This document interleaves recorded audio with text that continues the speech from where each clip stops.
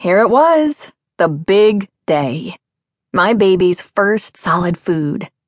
For months we had been building to this moment, and I knew what to expect, for as a first-time mother with no experience, I had dutifully read numerous pregnancy and childcare manuals that provided guidance for each stage.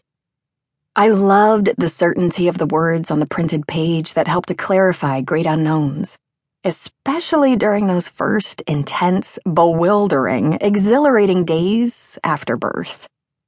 Is my baby eating enough? Is he sleeping like a normal newborn? What is the thick yellowish fluid emanating from my breasts? Colostrum? What is the thin, watery substance that follows later? What? That's milk?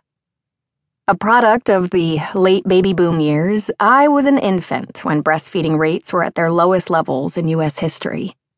Yet given the breastfeeding renaissance that occurred toward the end of the 20th century, I, as a parent in the mid-1990s, embraced the practice, as did other women of the educated middle class.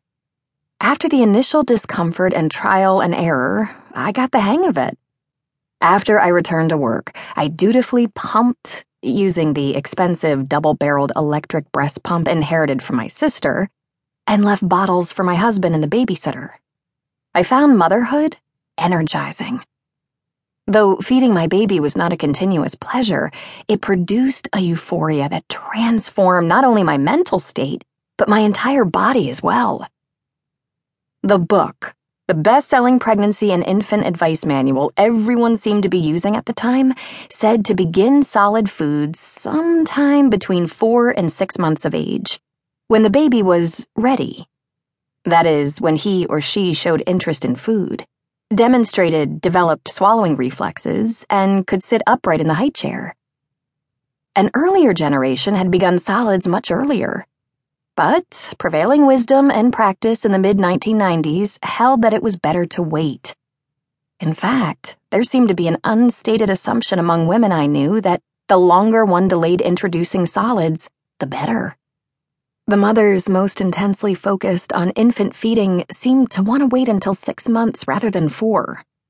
One acquaintance relayed with pride that her daughter didn't taste solid food until 8 months of age.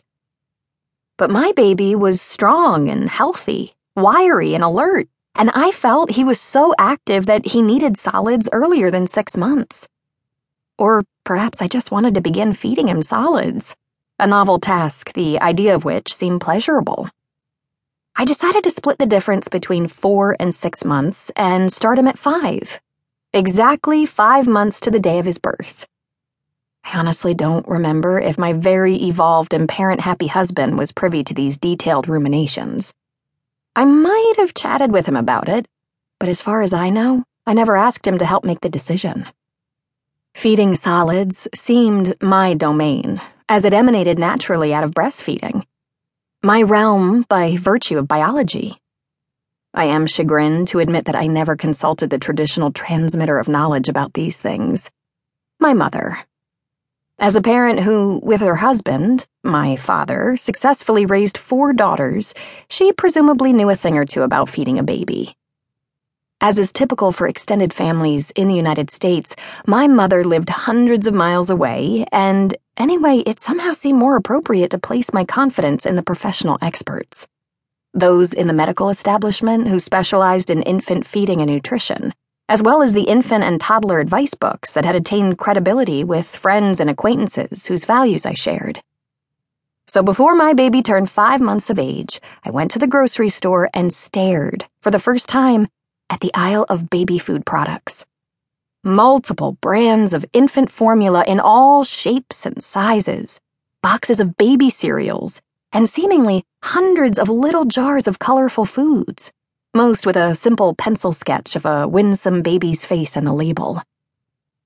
I picked up and examined a jar of baby food, applesauce, as I remember.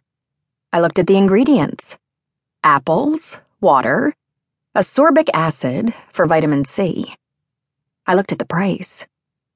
I remember thinking, aren't those the same ingredients as in a regular jar of applesauce, except in a smaller jar?